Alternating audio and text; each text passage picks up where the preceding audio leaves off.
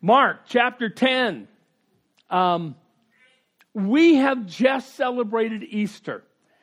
And I know you probably looked at some scripture leading up to Palm Sunday and then Palm Sunday and then Easter. And it's like, okay, Herb, we've done Easter enough. But you need to know something. Easter is my favorite holiday. It is. It is my favorite holiday. Thanksgiving is my second favorite for obvious reasons, but Easter is my favorite. You know, we have a gal in our office who, do you know what her favorite holiday is? President's Day. And we're like, President's Day? She says, look, you don't have to have any special meals. You don't have to have any gifts. You don't have to get the house cleaned, and relatives don't come and visit. Okay. Well, Easter is mine. Easter is mine. But I want to look at some things leading up to, not just Easter, but leading up to that triumphal entry. In chapter 11, you have the triumphal entry in the Gospel of Mark. And that is in all four Gospels. I mean, because it's a big deal. It's important. Now, I know something can be mentioned just once in our scriptures, and it's important. But the fact that it's pretty much detailed out in all four Gospels, you know, should ring a bell for us. Should make us wake up. But there's something else that is in all four Gospels, and it's in Mark chapter 10, verses 32, 3, and 4. Let me read those for us. And they were on their way up to Jerusalem with Jesus leading the way. And the disciples were astonished while those who followed were afraid. And again he took the 12 aside and told them what was going to happen to him. He said, the Son of Man will be betrayed to the chief priests and the teachers of the law. They'll condemn him to death, and he will hand him over to the Gentiles, who will mock him and spit on him, flog him, and kill him. And 3 days later, he will rise. That's in all four Gospels, pretty much word for word. Now,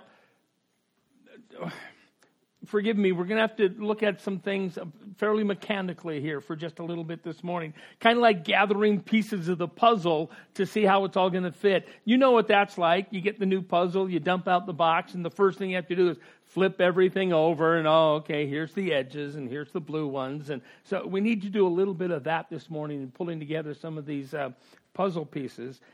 But in Matthew, Mark, and Luke, what we just read occurs right here. And then the triumphal entry. In the Gospel of John, it occurs after the triumphal entry. Now, there's some good explanations for that. You know, Matthew, Mark, and Luke, you've probably often heard called the synoptic Gospels. Synoptic or synopsis or summary. They're pretty much walking through Jesus' life, and they're fairly chronological. John comes along actually quite a bit later, and John is a theological gospel. Okay, here's what Jesus taught about this, and now here's what Jesus taught about this, and here's what Jesus taught about this, and he kind of groups them that way. So in John, it occurs in his writing, it occurs after the triumphal entry. But for the others, it's right here. They're on their way to Jerusalem. Jesus tells them exactly what's going to happen. Going to get handed over to the synagogue officials. They're going to hand me over to the Gentiles. They're going to kill me. And I'll rise again. Let me make another mechanical observation. There's some things, other things that happen in all the synoptic Gospels leading up to this. Well, you'll see that my notes are mixed up. You'll see that there's a little incident with a couple of blind guys. Somebody receives their sight. Blind Bartimaeus. They even record his name. At least Mark does. Matthew is a little bit of a head scratcher. We're still gathering pieces here. Matthew says there were two of them. And Mark only mentions one. Uh-oh. Well, there's clearly a mistake. There's clearly some, conflict here, and it's not accurate. And if that's not accurate, what about the rest of it? We certainly can't trust mistakes like that. I think there's a very easy explanation. If I told you that last week I was in Arizona, we traveled around Arizona, had some meetings with other camps and that sort of a thing, that would be a true statement. We were in Arizona. But I didn't tell you my wife was with me too. Does that make the first statement wrong? No. It's just a matter of emphasis. You know what? Matthew does that a lot. In the other Gospels, remember Legion, who Jesus cast a whole bunch of demons out of? Yeah, Matthew says there were 2 guys that Jesus cast demons out of. It's all a matter of emphasis, I think. I was in Arizona last week. Oh, my wife was with me too. Both statements are true. Well, why does Mark and Matthew or Mark and Luke mention just the one? My guess, now this is Herb, this is not Scripture. My guess is that he became part of the early church. He became friends with them. He became a member of that early group of believers, and so they mention him and they mention his name. I think it's probably the same with Legion. Legion becomes a friend of the disciples there, and so he gets emphasized. And oh yeah, remember when Legion had the demons cast out? Oh, remember when Bartimaeus received his sight? Yeah, there were others too, but Bartimaeus is the one with us here. I think that's what's going on. Luke also tells us that there's a strange story about a rich young ruler who comes right in this period here, who comes and says, Lord, what do I need to do to be saved? And Jesus asks him, what do the scriptures tell you? And he quotes a whole bunch of Old Testament stuff. And then he says, and I've done all of that since I was a youth. And then you remember what Jesus tells him. That's good. Tell you what, go sell everything you got and give it to the poor. And the Gospels record that he went away sad. There's more to that we will come back to. But here's what I really got my head scratching over. Jesus tells them exactly what's going to happen. We're going to go into Jerusalem. I'm going to get handed over to the synagogue officials. They're going to hand me over to the Gentiles. They're going to whip me. They're going to flog me. They're going to spit on me. They're going to curse me. And they're going to kill me. And then I'll rise in 3 days. In fact, in your Bibles, take a look at those verses. Is there a little heading just above them? In a lot of Bibles there is, and it says probably something like, Jesus predicts his death again. You know what? I looked up all the agains, and in all the Gospels earlier, he says almost exactly the same thing. We're going to go to Jerusalem, I'm going to get handed over, I'm going to be killed, and I'll rise in 3 days. Now look at that. Take a quick scan right now. Look through Mark chapter 10 there. After Jesus says this, what is the disciples' response? Take a quick look there. He says this, and their reaction is, yeah, I didn't find it either. It's like, what? What? Wait a minute, Jesus just told you some pretty heavy stuff. And what's your reaction?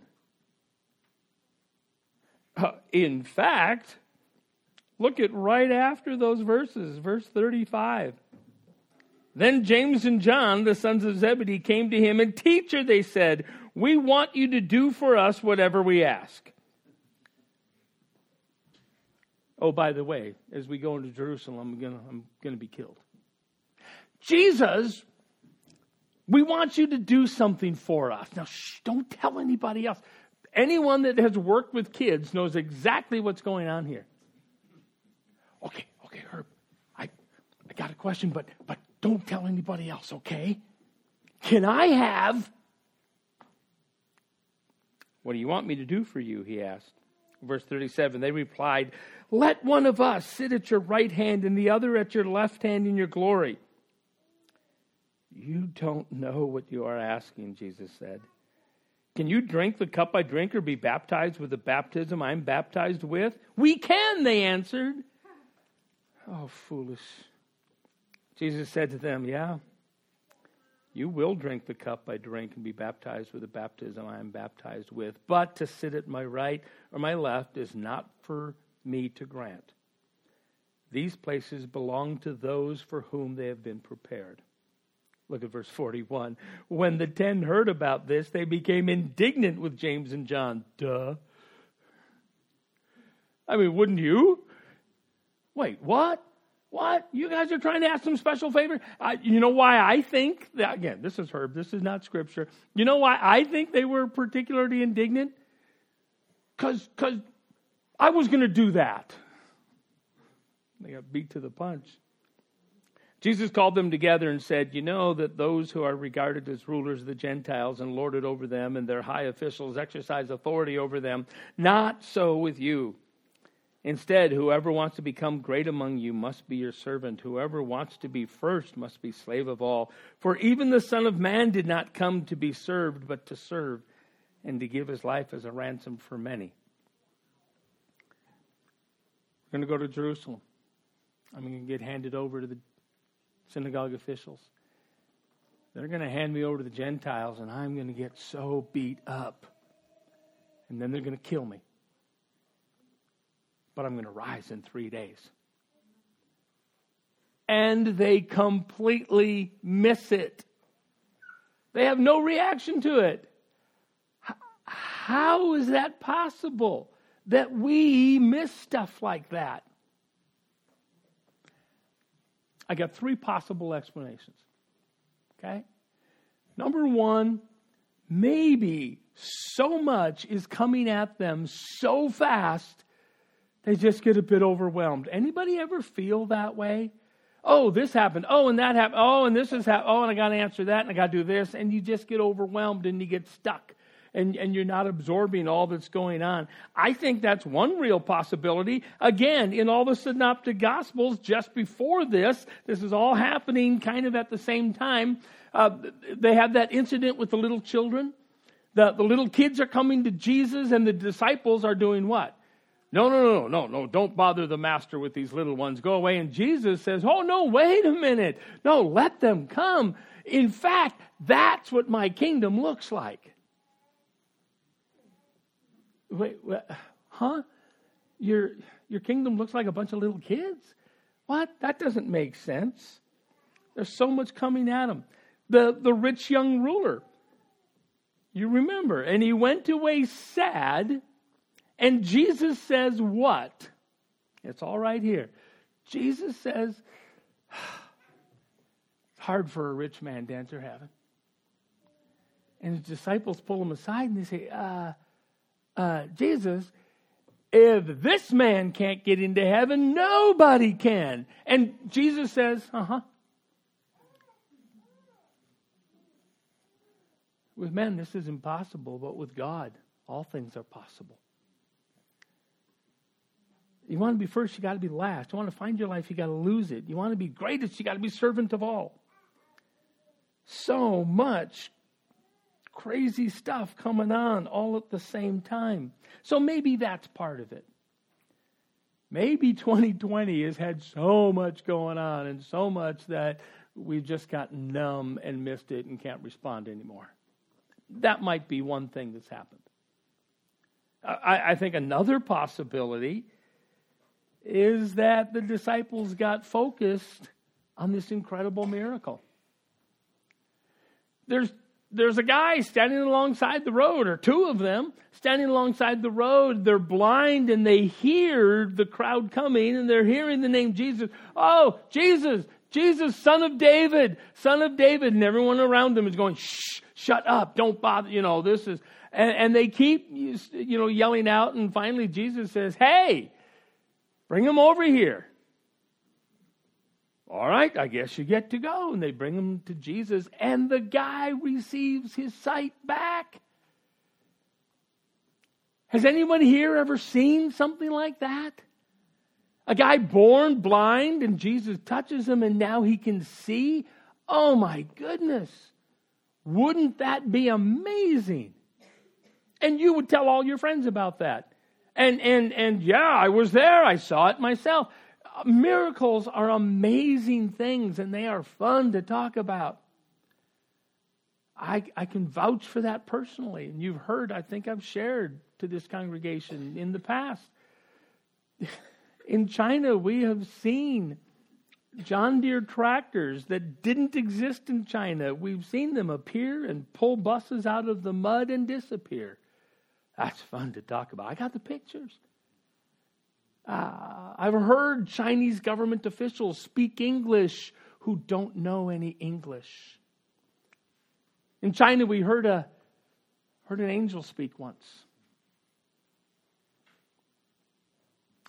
Blow you away. And so many others.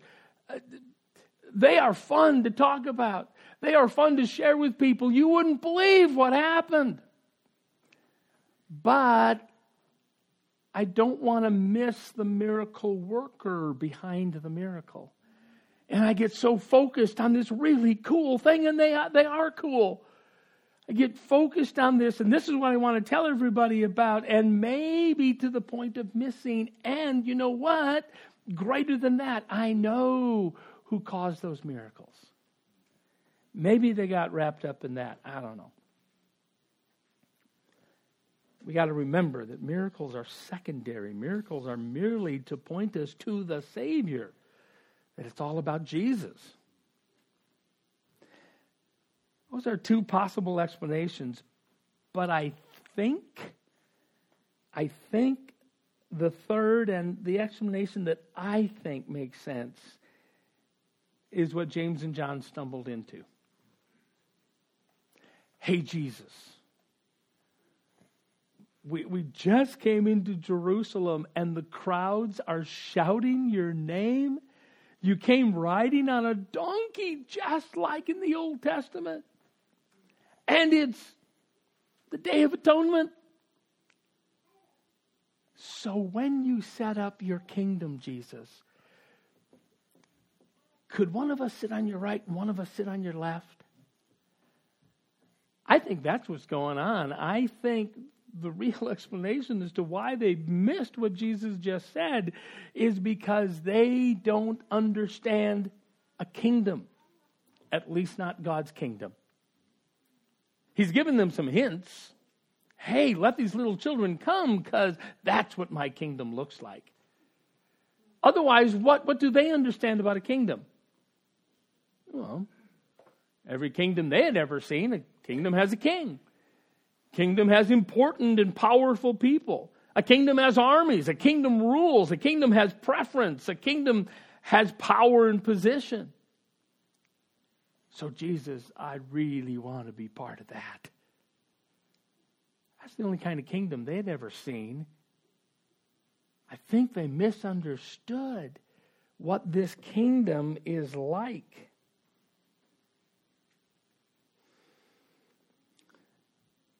With all the puzzle pieces out there, I think we can start putting together a picture, and I need to say this very gently.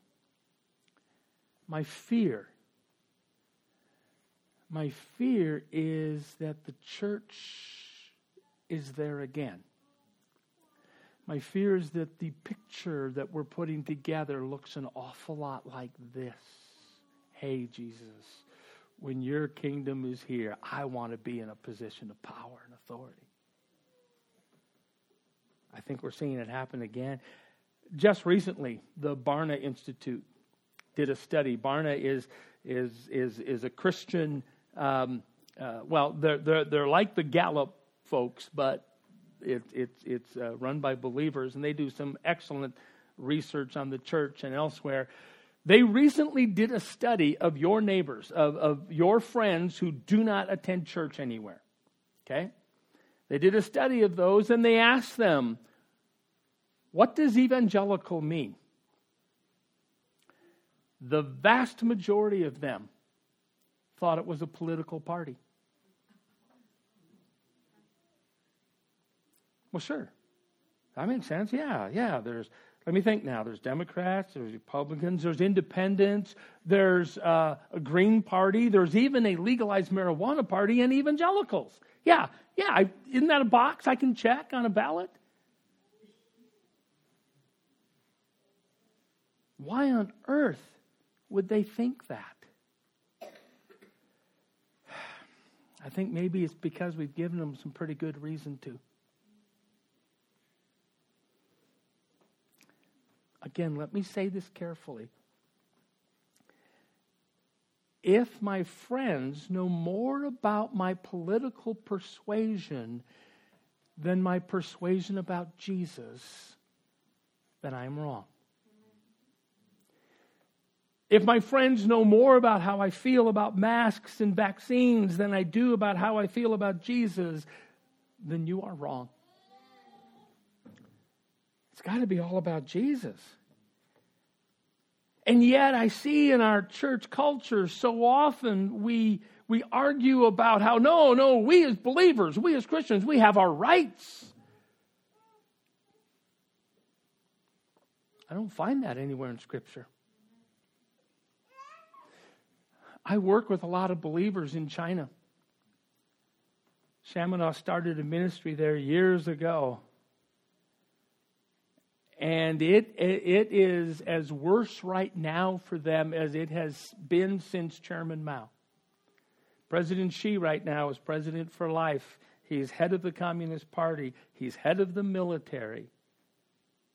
And that has not happened since Chairman Mao.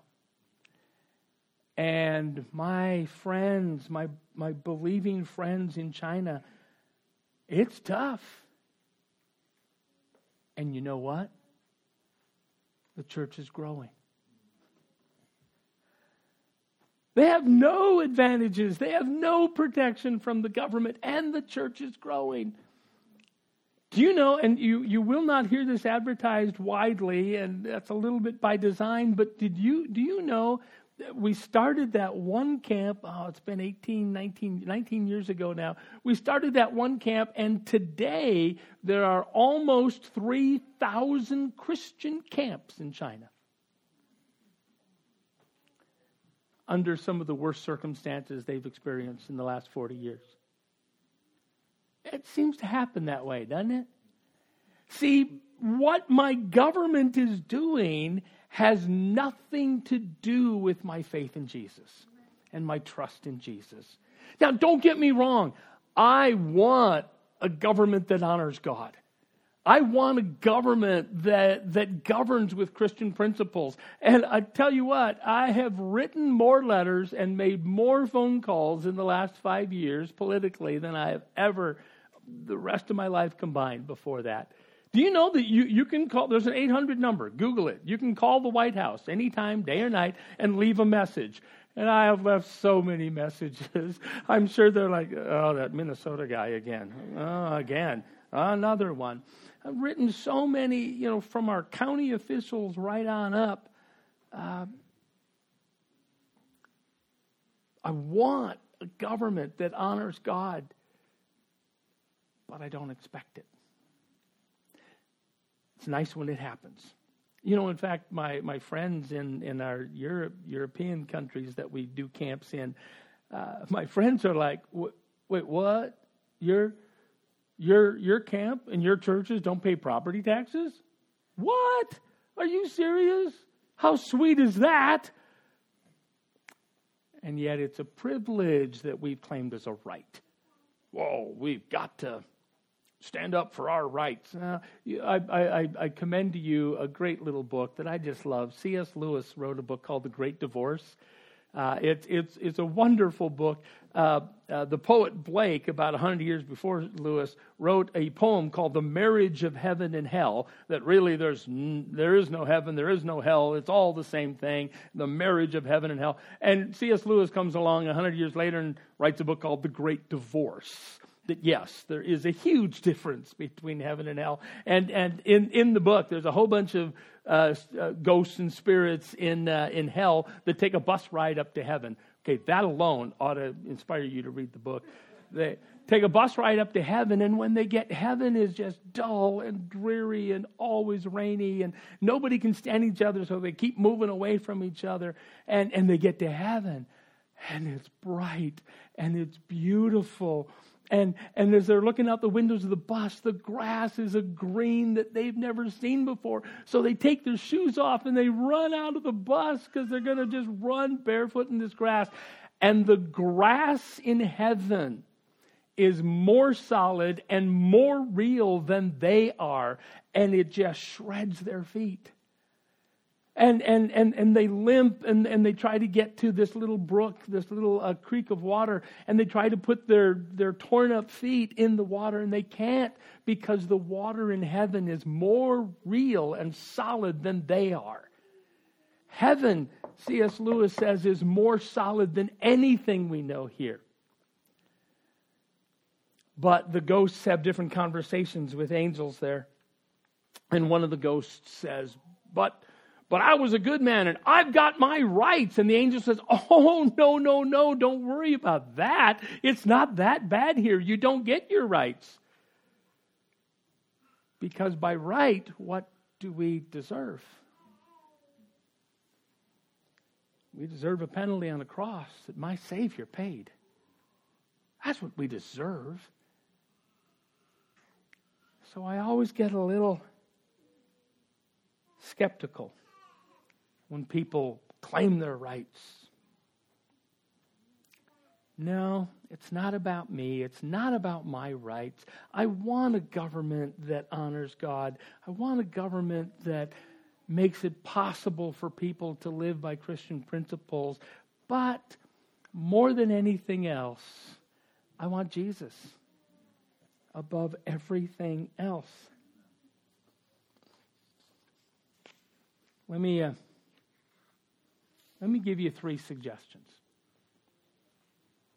as a result of this, because so that I don't miss it like the disciples did.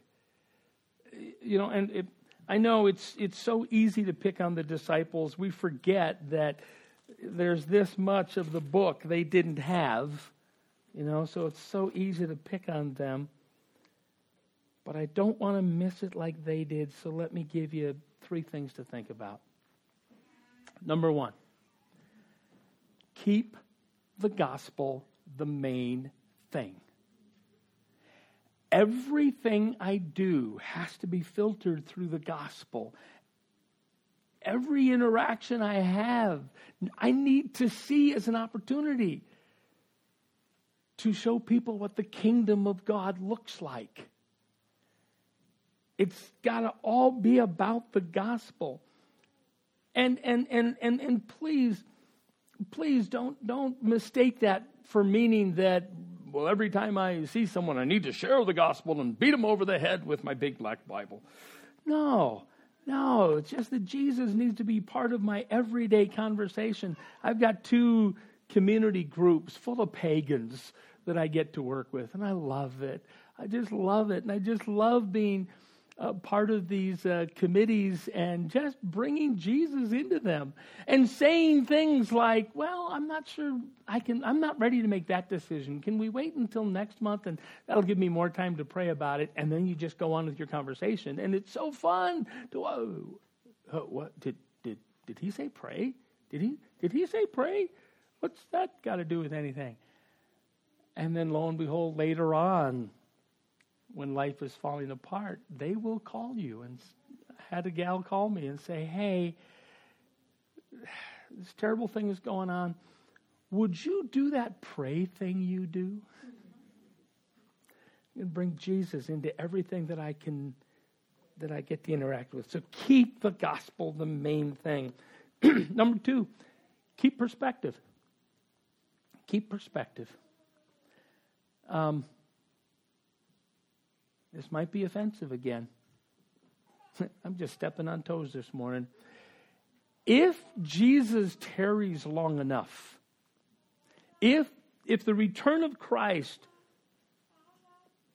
is withheld long enough, do you realize the United States won't be here? No kingdom on earth ever has. No kingdom on earth lasts forever. The only kingdom that lasts forever is the kingdom of God. So number 3, related to that, governments come and go, but let's start living in that kingdom. I praise God I get to live where I live. I praise God I'm in this country. I praise God for the amazing benefits that we have. But this kingdom isn't going to last forever. But the kingdom of God will, and in fact, is here right now. And that's the kingdom that I want to live in. That's the kingdom that I want to tell other people about and to invite them in. I want to keep the gospel the main thing. I want to keep my perspective that, maybe things are a little bit hard, but they've always been hard, and actually they're not too bad right now. And I want to start living in that kingdom right now so that when Jesus says things like, I'm going to go to Jerusalem, I'm going to get handed over to the officials, I'm going to get the snot beat out of me, and they are going to kill me. But I'm going to rise again, because this kingdom can't be stopped. Let's pray. Father, I pray that you can take some random words that are shared imperfectly, and that you can, with your Holy Spirit, rearrange those so that they make sense to us, and that they drive deep into our hearts. Father, I am sorry. I apologize for all the times that I've lost track of your kingdom. Father, help me. Help me in the confusion of this kingdom that I don't understand. But help me to focus simply on that you are the King. And help me to live in that kingdom now and to introduce it to everyone that I possibly can. With every word, with every action. In your name, amen.